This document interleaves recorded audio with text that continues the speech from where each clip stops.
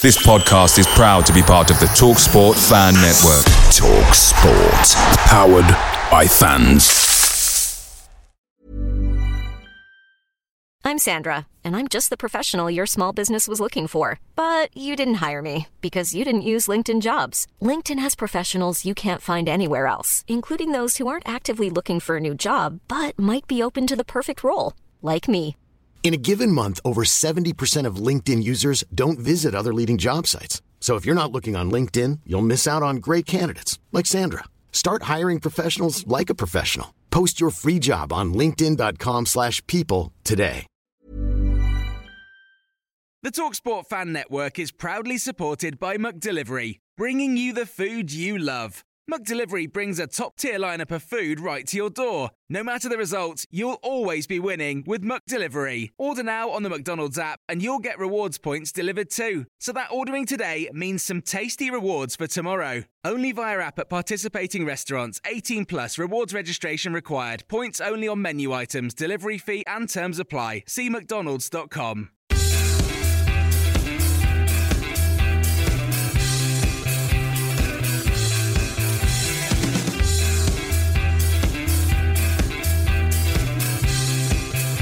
Hello and welcome to the No Nay Never podcast. I am Jamie Smith, back this week, and joining me are James, Kevin, and briefly Natalie will be joining us from Canada as well. Burnley beaten this weekend, which is why I've come back. I only like to talk about Burnley losing. A 3-2 defeat at Swansea City, topsy-turvy game, but Fernando Llorente scored 2 headers, 1 in injury time, to ensure Burnley get nothing, which seems to always be the case on the road. James, we'll start with you. Weird game, really. Burnley looked like they were going to get a win at one point, then looked like they were going to get a draw, ended up getting nothing. Yeah, I think, we were pretty fortunate to be in the position we were at half-time and obviously then take the lead. I thought, Swansea were the better side for the vast majority of the game. And they had other chances that they didn't take advantage of. They hit the woodwork. We didn't look particularly at the races. And I think part of it comes down to as soon as you get the team news and Tom Heaton's missing, at least the fans seem to have jumped straight to the conclusion that was it, we're getting beat.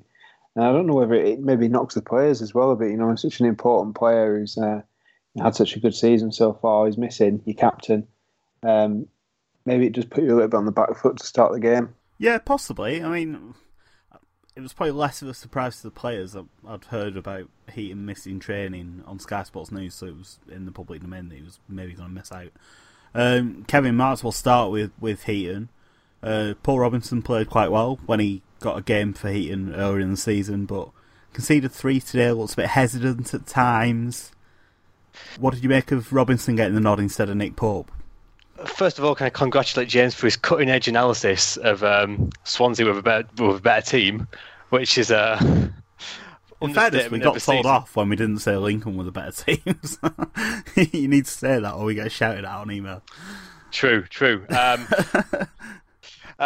Yeah, I honestly, to answer your question, I don't know.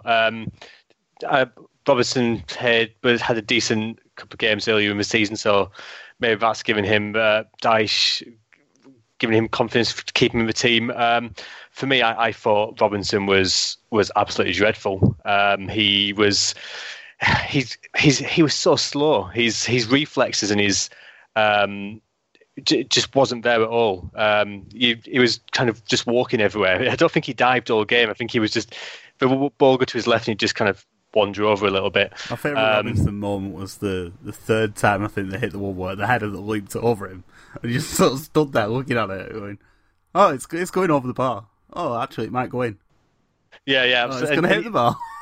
It's like, never looked like he was going to move at all. No.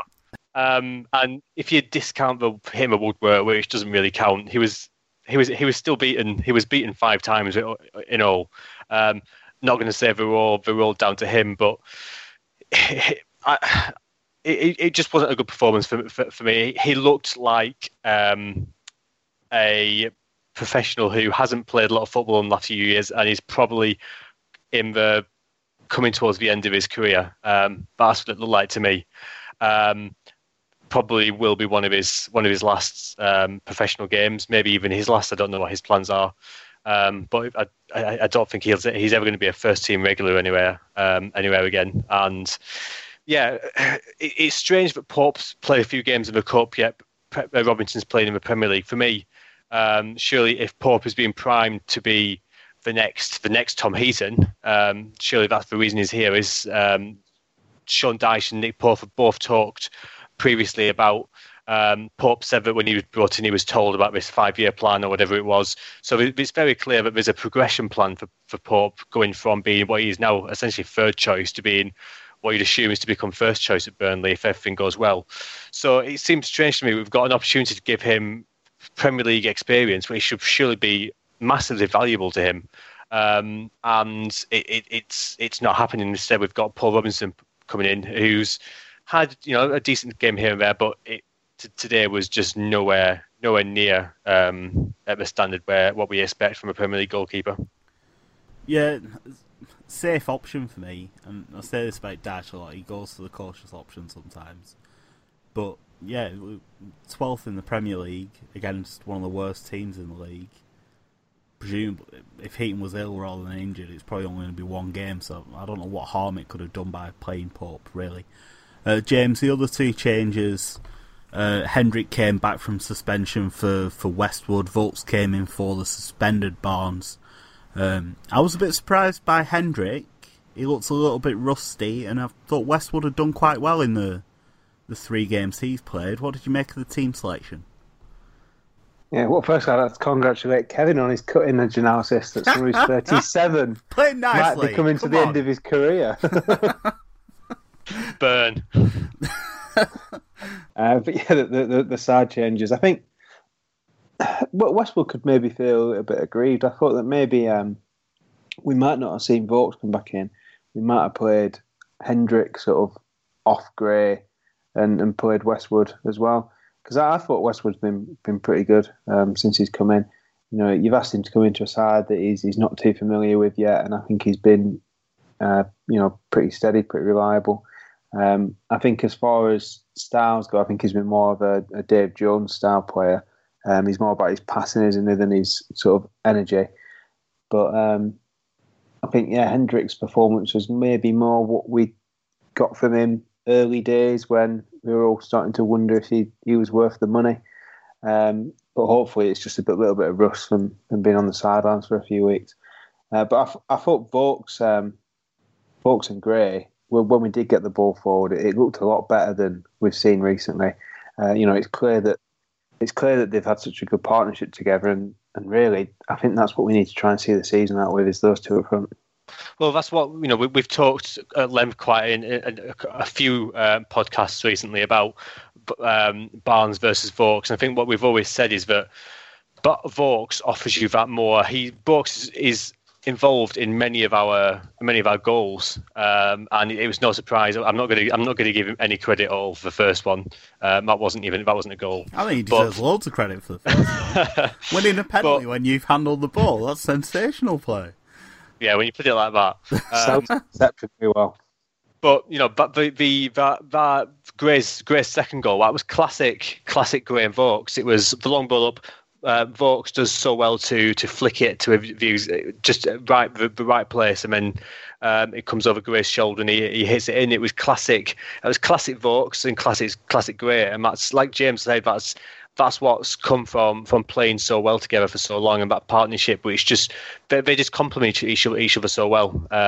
And yes, I don't think it was any surprise at all for me to see Vokes come in and immediately be involved in a goal. Yeah, I'm pleased that Vokes. I'm pleased that Vokes got the chance, actually, because he wasn't good in the Lincoln game, but most of the players were the same. And I agree. I think the Vokes and Gray partnership, we maybe discarded it a bit too easily this season. Yes, Barnes brings something different to the team with his aggression and the way he gives the team a bit more of a platform, and he wins free kicks.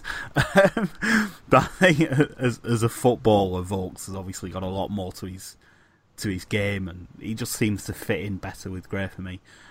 Speaking of Gray, James, there's been a bit of criticism of him. He's not scored for a couple of games. But he looked sharp today. Obviously, having a celebrity girlfriend not affecting him that much. I'd seen some tweets saying that young Dan Adji, I hope I've said that right, should be starting instead, which I was a bit disappointed not to see him, but it was a bit ridiculous to suggest that Gray should have been dropped. I don't know what Burnley fans' problem with Andre Gray is. It's weird, isn't it? No, I agree completely. It's bizarre. I've never It seems like if he seen... doesn't score a hat-trick every week, people are slagging him off. It's weird. Yeah, I don't think we ever saw this with, like Charlie Austin or Jay Rodriguez, or I think we saw a little bit of it maybe with Danny Ings when people said he wasn't trying. Yeah, after he decided he was going to see out his contract, there was definitely a bit of it, yeah. But before that, we didn't get any of it then, and it is so strange because, you look at the goals he scored this season, fair enough, he's maybe not scored as many as we'd have hoped before the season, but obviously he did get banned for a good while, and it took him a little bit of time to get back into the side after that. But, if you look at the goals he scored over Christmas, we'd be right down in the relegation battle now if it wasn't for the 4 goals he scored over that period at home. And, I think he's our most dangerous player. When he's on the pitch, you fancy us to nick a goal. Even if we're not playing that well, which I think was evident today when he gets the second, he takes a chance and the ball comes to his feet, he turns and shoots straight away. It's half chance. And I think that's what you get from Gray. I think he's, maybe he does sometimes appear like he's not doing a lot, but he needs service. He's a player who's not going to create his own chances. He does need service, and that's something that we've not given him an awful lot of. But the real good thing for a team like us, where we maybe don't get too many chances, is that Gray doesn't get his head down when he misses one. Because we did used to see that with Danny Ings, maybe a little. He'd miss a chance and then he looked really like frustrated, didn't he, Ings? Yeah, yeah, it looked like he was bothering. Whereas Gray, he misses a chance and it's gone straight away. Next time he gets the ball, he's put it behind him and he's looking to take the next chance. Yeah, I completely agree about Gray. It's some of the criticism is just completely bizarre, and I think he's not been as impactful in the last couple of weeks, months than he might have been around the Christmas period. But I think you can look at that and you look at the way we play, and that style of play, it doesn't suit Gray by himself. That's why when we played him up front by himself that one game, it just didn't work at all.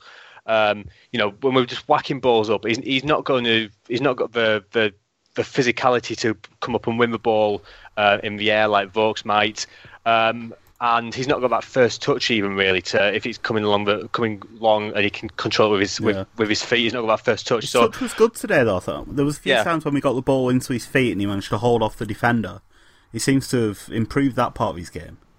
Sure, but I think the way we play, Andre Gray really needs whoever he's playing with to be on top of their game. He needs that service and that partnership. And I think Barnes, for the last few games, last couple of weeks, has been just not very good. And before that, Vokes had a bit of had a spell when he wasn't playing that well either. So it's been quite unfortunate, really, Gray, I think, this season. But he needs his partner to be on top of the form, and whoever he's been playing with throughout the whole season, really.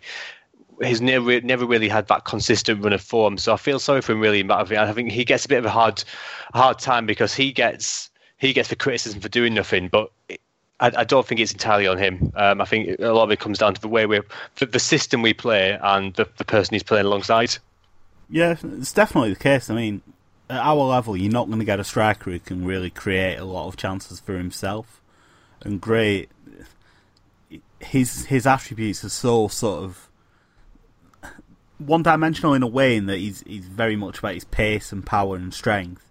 He doesn't have an awful lot of technical ability. So unless you're going to be able to get balls in behind, in the channels, so he can use that pace, he's just not going to look very good. But I think the second goal today showed that if you get the ball to him in a good area, he can still hurt teams. And I thought he was really sharp all game today. Like any striker, as soon as he put the penalty away, it just gives him a bit of an edge, and he's a bit quicker, he's just a bit sharper all round, his anticipation's a bit better, so hopefully, he seems quite streaky, Andre Gray, he gets his goals in bundles, so hopefully we'll see a few more from him soon. And just on that goal, I'm going to steal James's thunder. I think it was James and they never chatted, but that was the perfect kind of ball in for Gray as well. And again, it comes from the fact that he was that Vogts flick on, but he does so well on that ball, just dropping just over his shoulder, which is not something we've seen much of at all in the last few weeks. And when he does come up today, he puts it away. So that's a good. And also just finally on him, I've seen so many people. You touched on him a minute ago. There's so many people talk about, he's too busy with his little mixed girlfriend, as if that makes it. Basically, the only reason people say that is because they know who his girlfriend is. All these other players have got girlfriends and wives. It makes no difference. It's just that theirs aren't in number one pop bands or whatever, picking up and sitting there with Brit Awards. It makes no difference. They still take up. I'm sure they still take up the exact amount of time. They still get up to the same things. It's just that what this one's called and what they look like. It's a bizarre thing to talk about, really. Yeah, it seems a bit unfair to me. I like the fact that we've got a player who's going out with like one of the biggest pop stars in the country. It's big time. We're big time. We've made it. We've made it. We were watching the Brits and we saw the side of his head. It's like, that's Andre's ear. That's the side of Andre Gray's head. We had to rewind it and watch it again to see his ear again. Spectacular. Gone a long way from when you might see a player in Tesco. Yeah, you'd never see Andre Gray and Liam Pinnock in Tesco, would you? I just think they're far too good for Tesco. Maybe Oddies. Booze.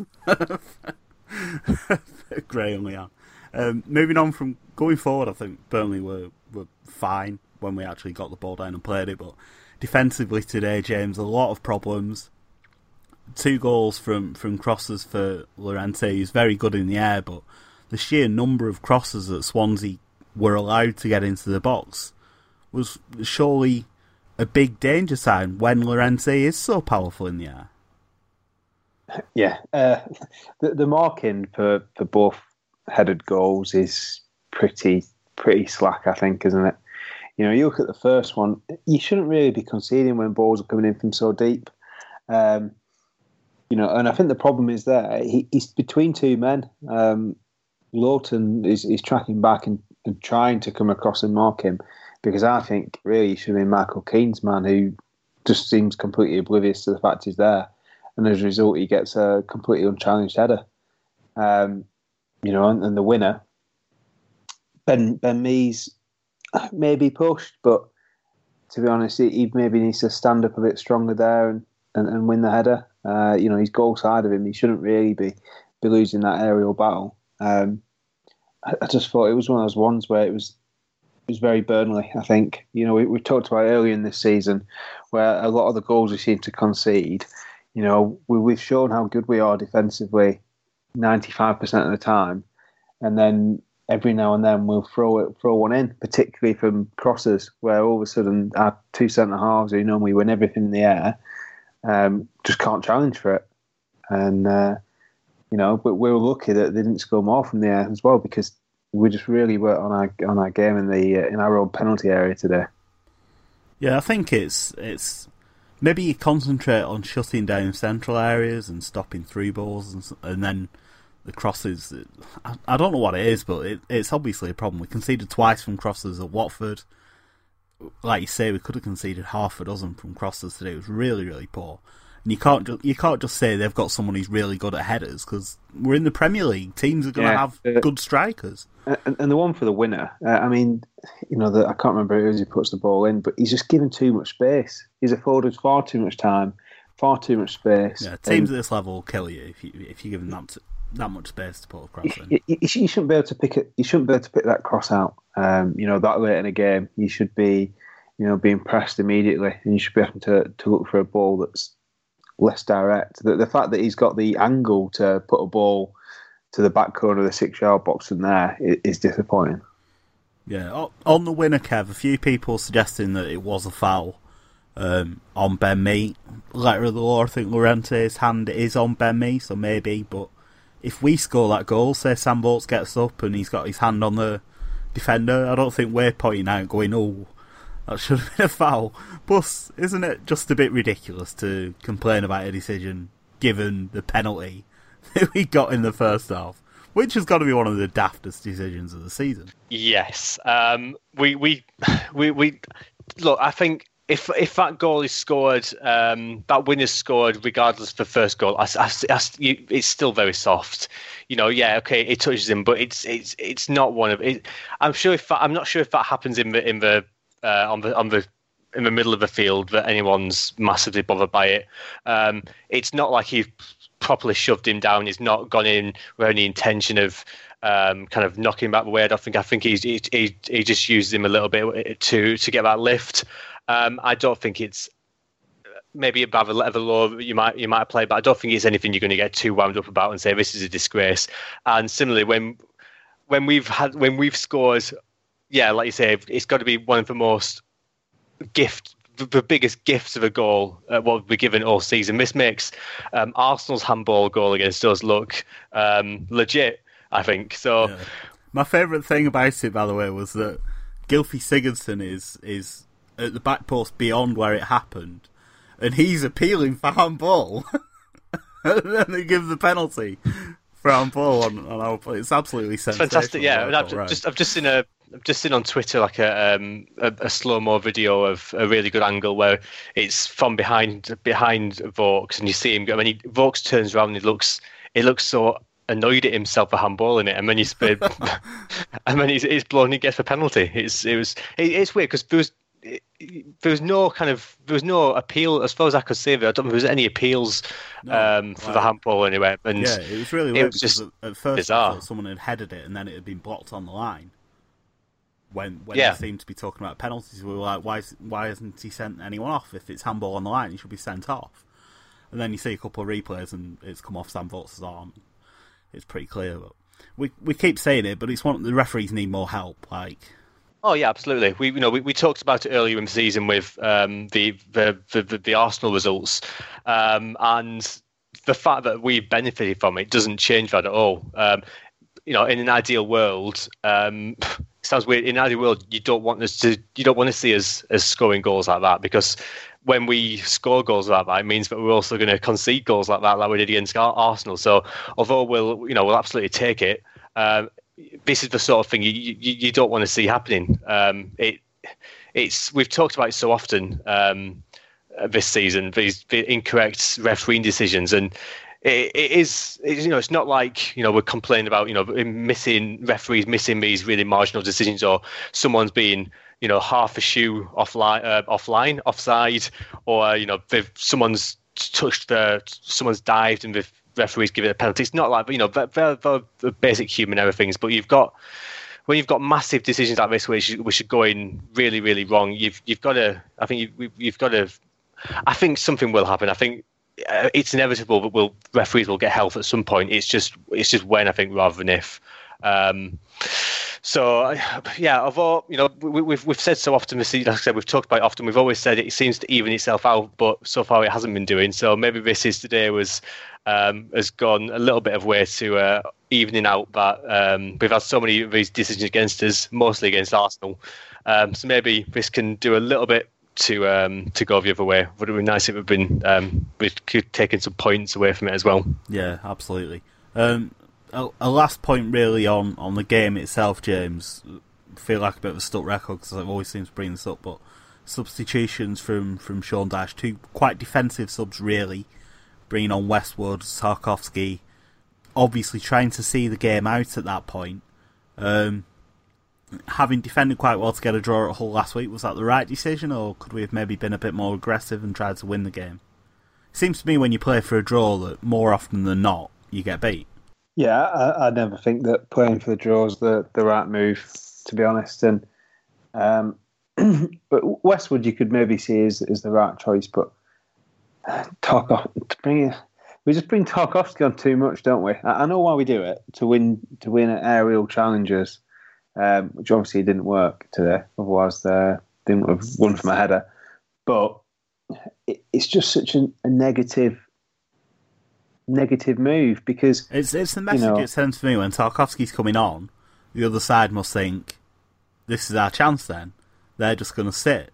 Yeah, because he showed some good touches on the ball when he's played in central midfield this season, probably better than anyone expected.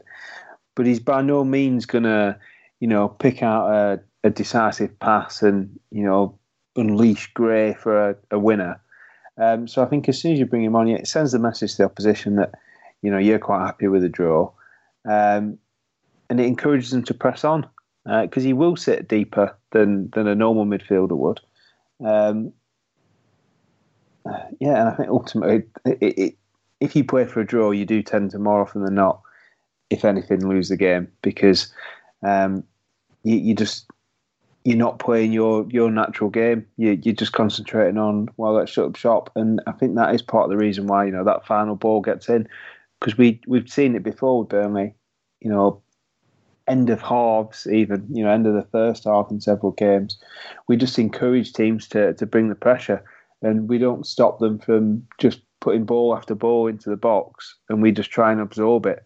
Whereas the rest of the game, we try and go on the break after we've defended. Whereas in these situations, you seem to be happy to half clear it. Yeah, it's a strange one for me as well, because I think I'm not a fan of Gray up front on his own anyway, but in the last 10 minutes of a game, Gray's normally quite tired by then, so as having an outlet, he's just not really going to offer you that. He's not going to hold the ball up, and he's only going to have enough in his legs to maybe make a couple more big runs in behind. So it just seems to me that you invite the pressure, and it felt inevitable to me. I wasn't even annoyed really when Swansea scored, because balance of play, I think they deserved it. And I think with the farcical penalty we got, I think Swansea probably felt that it was a game that they should have won. So I couldn't even feel like we've been hard done by, and that's the worst thing for me when we lose a game. I want to be mad at something, and there wasn't even anything I could be really annoyed at this time. We'll move on from the game shortly, but as promised at the top of the show, I spoke to Natalie earlier, live from Canada, to find out what she made of the game. So this is me and Natalie. Right, Natalie was so desperate to join us that she's joining us from Canada. I said she could have another week off, but she was like, no, organise the recording around me, so come on. I know, indeed. Get the indeed in there. Weird game, really. Burnley beaten 3-2, even though it looked like we were going to get the win. It's difficult to argue with the result overall. We had so much luck. With Swansea hitting the woodwork 3 times, and the penalty that was obviously never a penalty, but sometimes those defeats hurt worse than other defeats. Yeah, I don't know. I mean, I'm feeling pretty pragmatic about the whole thing at the moment, in that there was just nothing about that performance that deserved even a point. And I think if we'd have managed to hold on for the 2-2, it would have been an absolute daylight robbery of Swansea. They were by far the better side, absolutely battered our wings, battered our goal, and we offered very little to the game. And I think that's probably the most disappointing thing for me. I think on the back of some quite poor away performances anyway, things were starting to look up a bit, and we were starting to string together some really good performances against some better sides.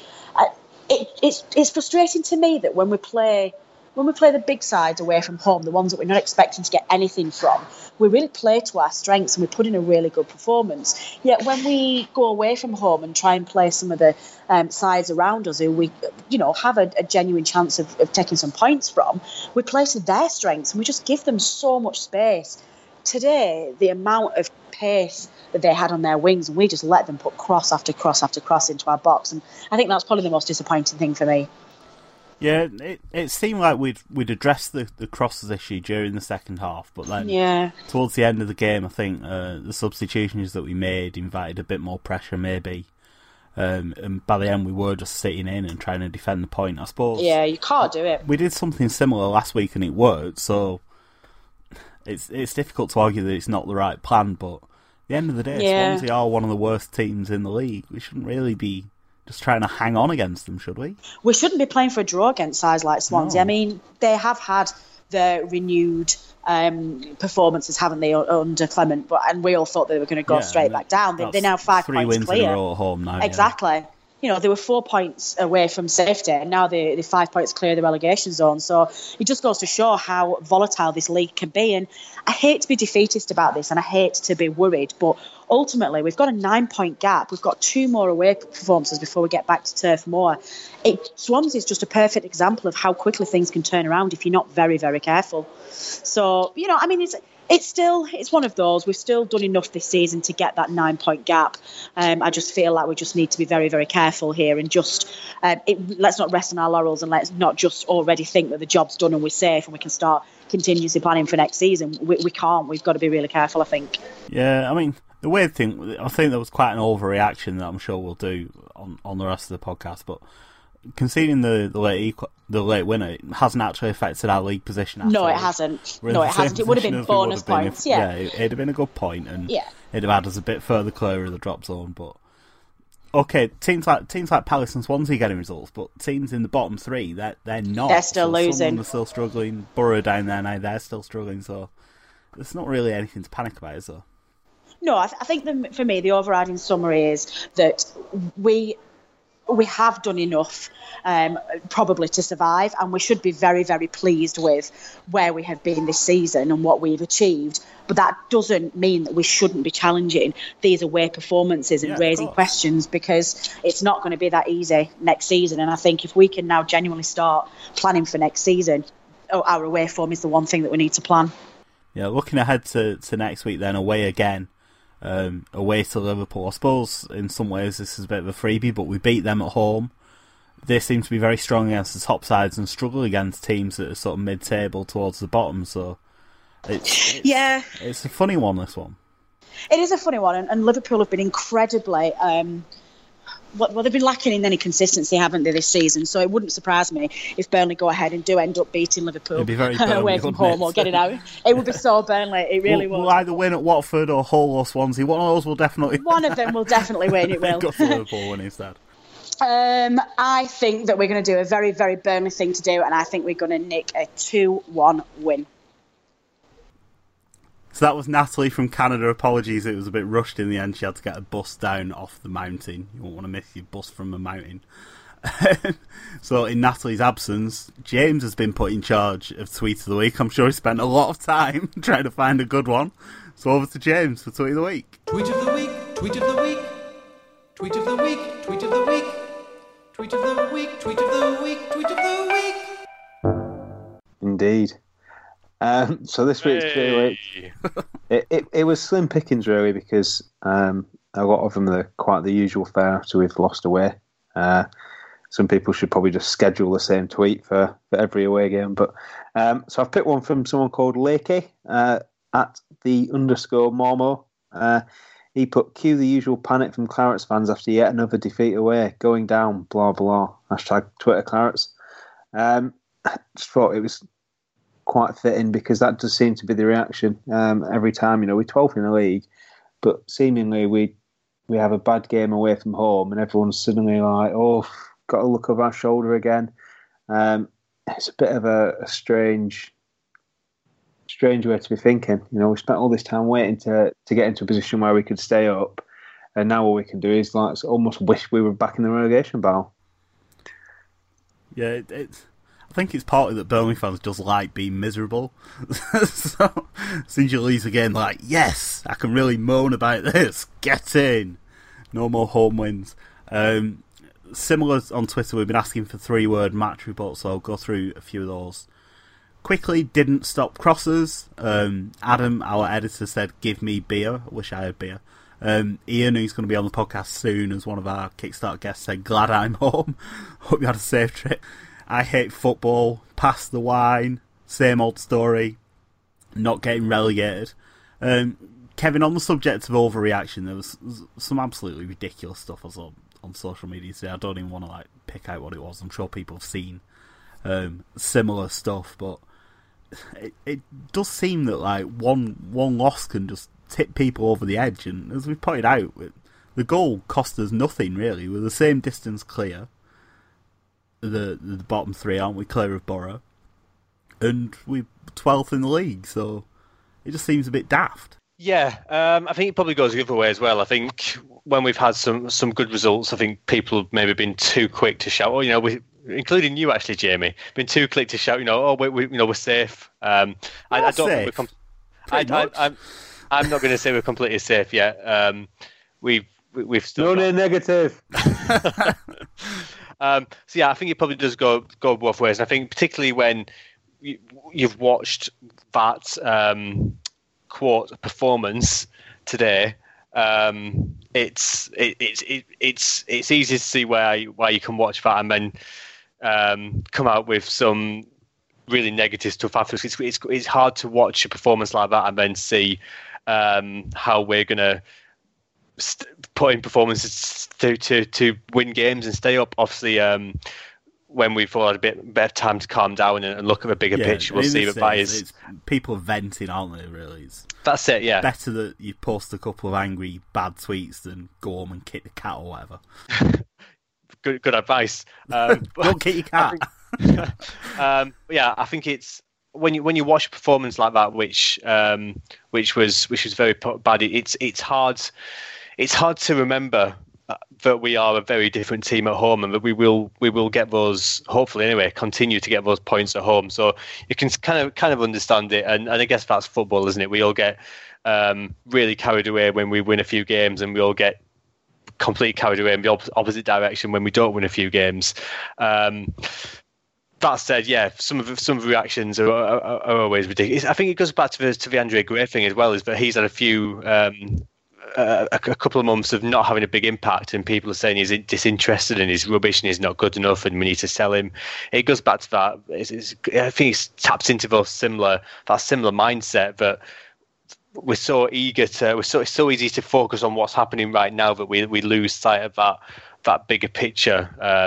That bigger picture sometimes. Yeah, today's performance was bad. Our away form all season has been terrible. So I guess it's not so much of a surprise that we were ported in. We've lost the game. I suppose it's also probably perhaps disappointing after we've had an improvement in the last few weeks away from home. We finally picked up our second away point of the season at Hull, and we were starting to think, is this the turning point? And so I guess you probably for the first time in quite a while, we went into this game perhaps with a bit of expectation. Can we get another point? Can we build on what we've got at Hull? And is this the turning point where we can start picking up points and maybe even wins away from home? Particularly when we actually go ahead as well. The performance wasn't great, but when you go ahead, you start to think, oh my gosh, is this going to happen? Are we actually going to break this terrible run? So when we don't, and particularly coming right at the end as well, it just makes it probably even more disappointing than it would have been otherwise. Yeah, it's just hard to keep perspective sometimes, I suppose, isn't it? I mean, if you'd offered people 12th in the league with 11 games to go, they'd probably rip your arm off. But you're 12th in the league with 11 games to go, and people think you should be pushing on. And I've been guilty of saying the same. Top half should be the target for me. I think that's possible if we start getting results away from home. I think you always want to shoot high, and then hopefully you'll be able to achieve something. But it's pretty obvious to me that we're just going to try and grind out points away from home, which I'm not sure is the right approach, really. James, next weekend then, Liverpool away, the fixture swap as a result of Anfield not being finished earlier in the season. Talked to Natalie about this briefly earlier. It seems like a bit of a free hit, but with all these away games, Burnley just need to keep up some momentum. Liverpool seems to be poor against the lesser sides in the league, shall we say, and seem to excel against the good teams, so could be an opportunity for Burnley. Yeah, I think we're going to crush them. Great. No reaction. No, I thought that would be moderate. No, it's going to be a tough game, but we showed what we could do against them earlier in the season at home, and we seem to have this knack of playing better against the big sides. You look at some of the games we've played away this season that we thought were going to be our opportunity to get our first win, particularly West Ham. We went there and we thought there were early struggles at the Olympic Stadium. Like, this is the one. This is where we're going to get the first win, and we weren't very good. And then we went to White Hart Lane on the Sunday in a game that really we should have probably expected to get beaten quite comfortably, and we played really well. And if we'd played that way against West Ham, we probably would have won. So I think it is the Burnley way to sort of step up our away performances a bit against bigger sides, even though obviously the chances of winning are far slimmer. But hopefully this time we can maybe catch Liverpool on an off day, or even just do enough to earn the win off our own backs. Well, James, can I just say, when you say catch Liverpool on an off day, do you mean catch Liverpool on a Liverpool day? Yeah, quite. I don't think it's anything to do with us. I think we can do whatever we want. It's more. I wouldn't say it's more like Burnley to go and win at Liverpool. It's more like Liverpool to lose against Burnley. Well, you can guarantee that if we do win at Anfield next weekend, that's how it'll be told in the newspapers and on Match of the Day. It'll be Liverpool lost rather than Burnley won. Just a reminder that I did tell everybody that the Liverpool game's on my birthday and asked for cards and presents. Is it on your birthday? Not received anything yet, so the podcast email is still open. Podcast at knowandandever.net. So just a reminder for those people who put it in there, who they said they want to get me something, but they've just not got around to doing it yet. You've still got a week to do it. In terms of team selection, Kevin, hopefully there'll be a couple more options. Hopefully Heaton will be available, but Stephen Defoe could be back. Gosh, I hope so. Training. Gudmundsson maybe not, but Barnes will be available as well. So a couple of choices available to Daesh. We need to touch, as we seem to talk every week, about Joey Barton as well. Could have been his last game today, his hearings this week, so we expect to hear about a punishment. But do you think Daesh is going to stick with the 4-4-2 for starters rather than go back to the one up front? Yeah. And on team selection? No, yeah. When you're interviewing, never do a yes/no question because that's what happens. Top tip. It'll be exactly the same. Hopefully Tom Heaton will come in. Perhaps Westwood comes in for Barton, depending on what happens. Other than that, there'll be no changes at all. Be nice to see Defoe get some fitness. Haven't we? We've missed absolutely, we've missed his. Yeah, we've missed his. For want of a better word, his coolness. I think he's got that probably a bit more composure than Barton's done a good job, but I think Defoe's got something a bit extra. Absolutely, yeah. So hopefully he can shake off whatever's been keeping him out and get him back in. He's been out for quite a while, so I'd expect to see him playing a few development games rather than before he comes into the first team. But hopefully he can come back and get some development games and get into the first team with enough time to have a big impact on the rest of the season, because we've missed him as a team. I think the team has suffered from him a little bit, but also we've missed him as fans. He's a really fantastic player to watch. We'll enjoy watching him. So regardless of what the impact on performances and results, just as a fan who likes watching good football and watching good players, we've missed him from that respect as well. Yeah, I think it'll be a good lift to everyone when Defoe comes back. It'll be like a new signing. Anyone? And Jamie's been sacked from the None Ever podcast. I almost got to the end of the podcast.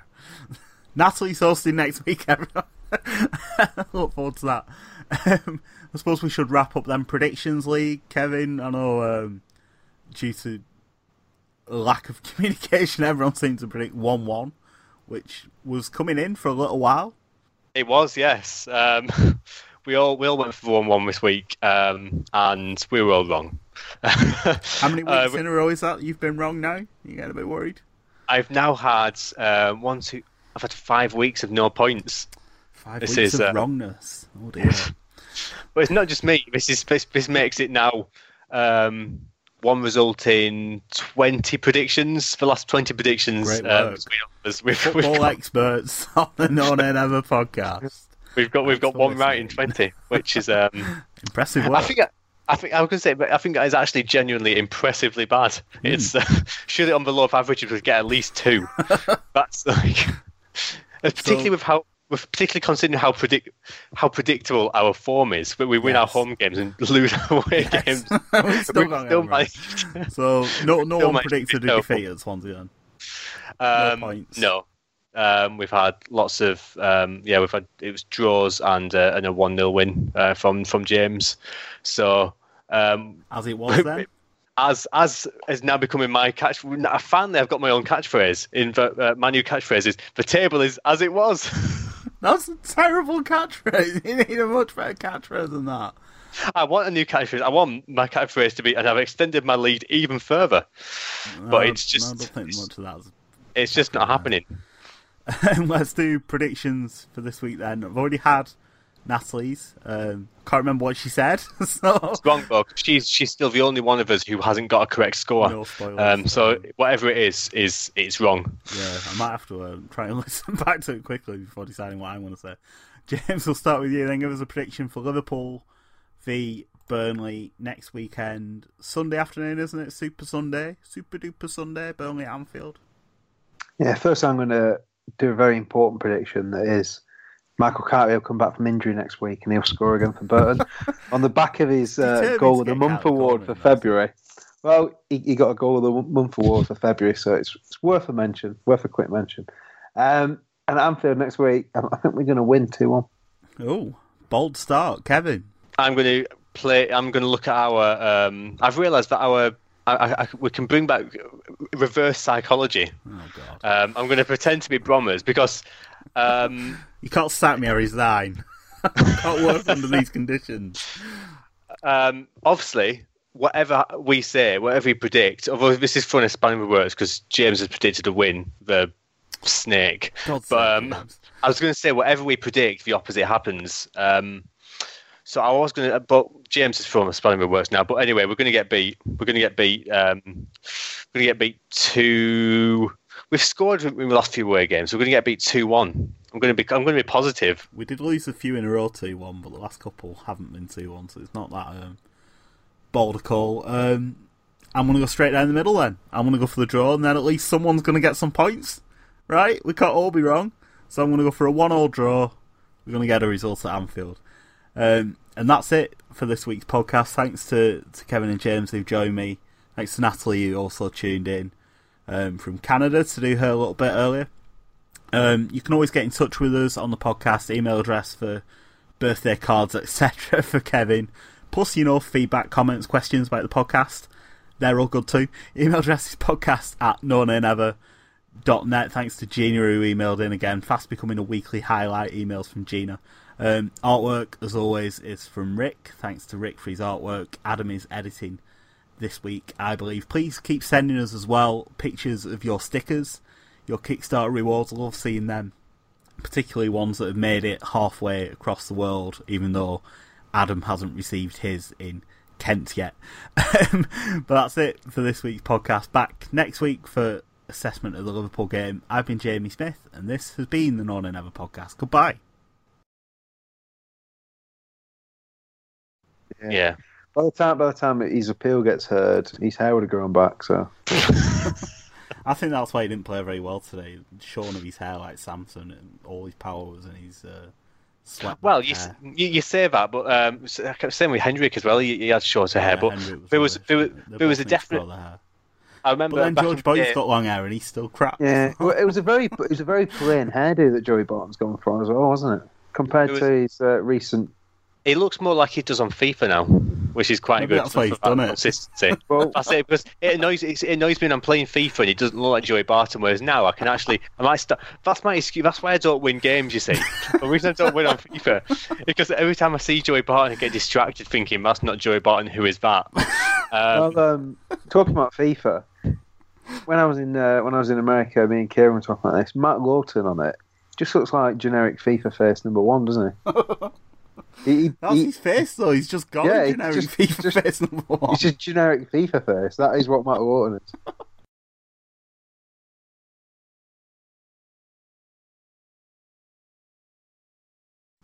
I assume Cartley didn't score today. Don't know, not looked to be honest. There was a steam train going through Dalton, so I went to take a picture.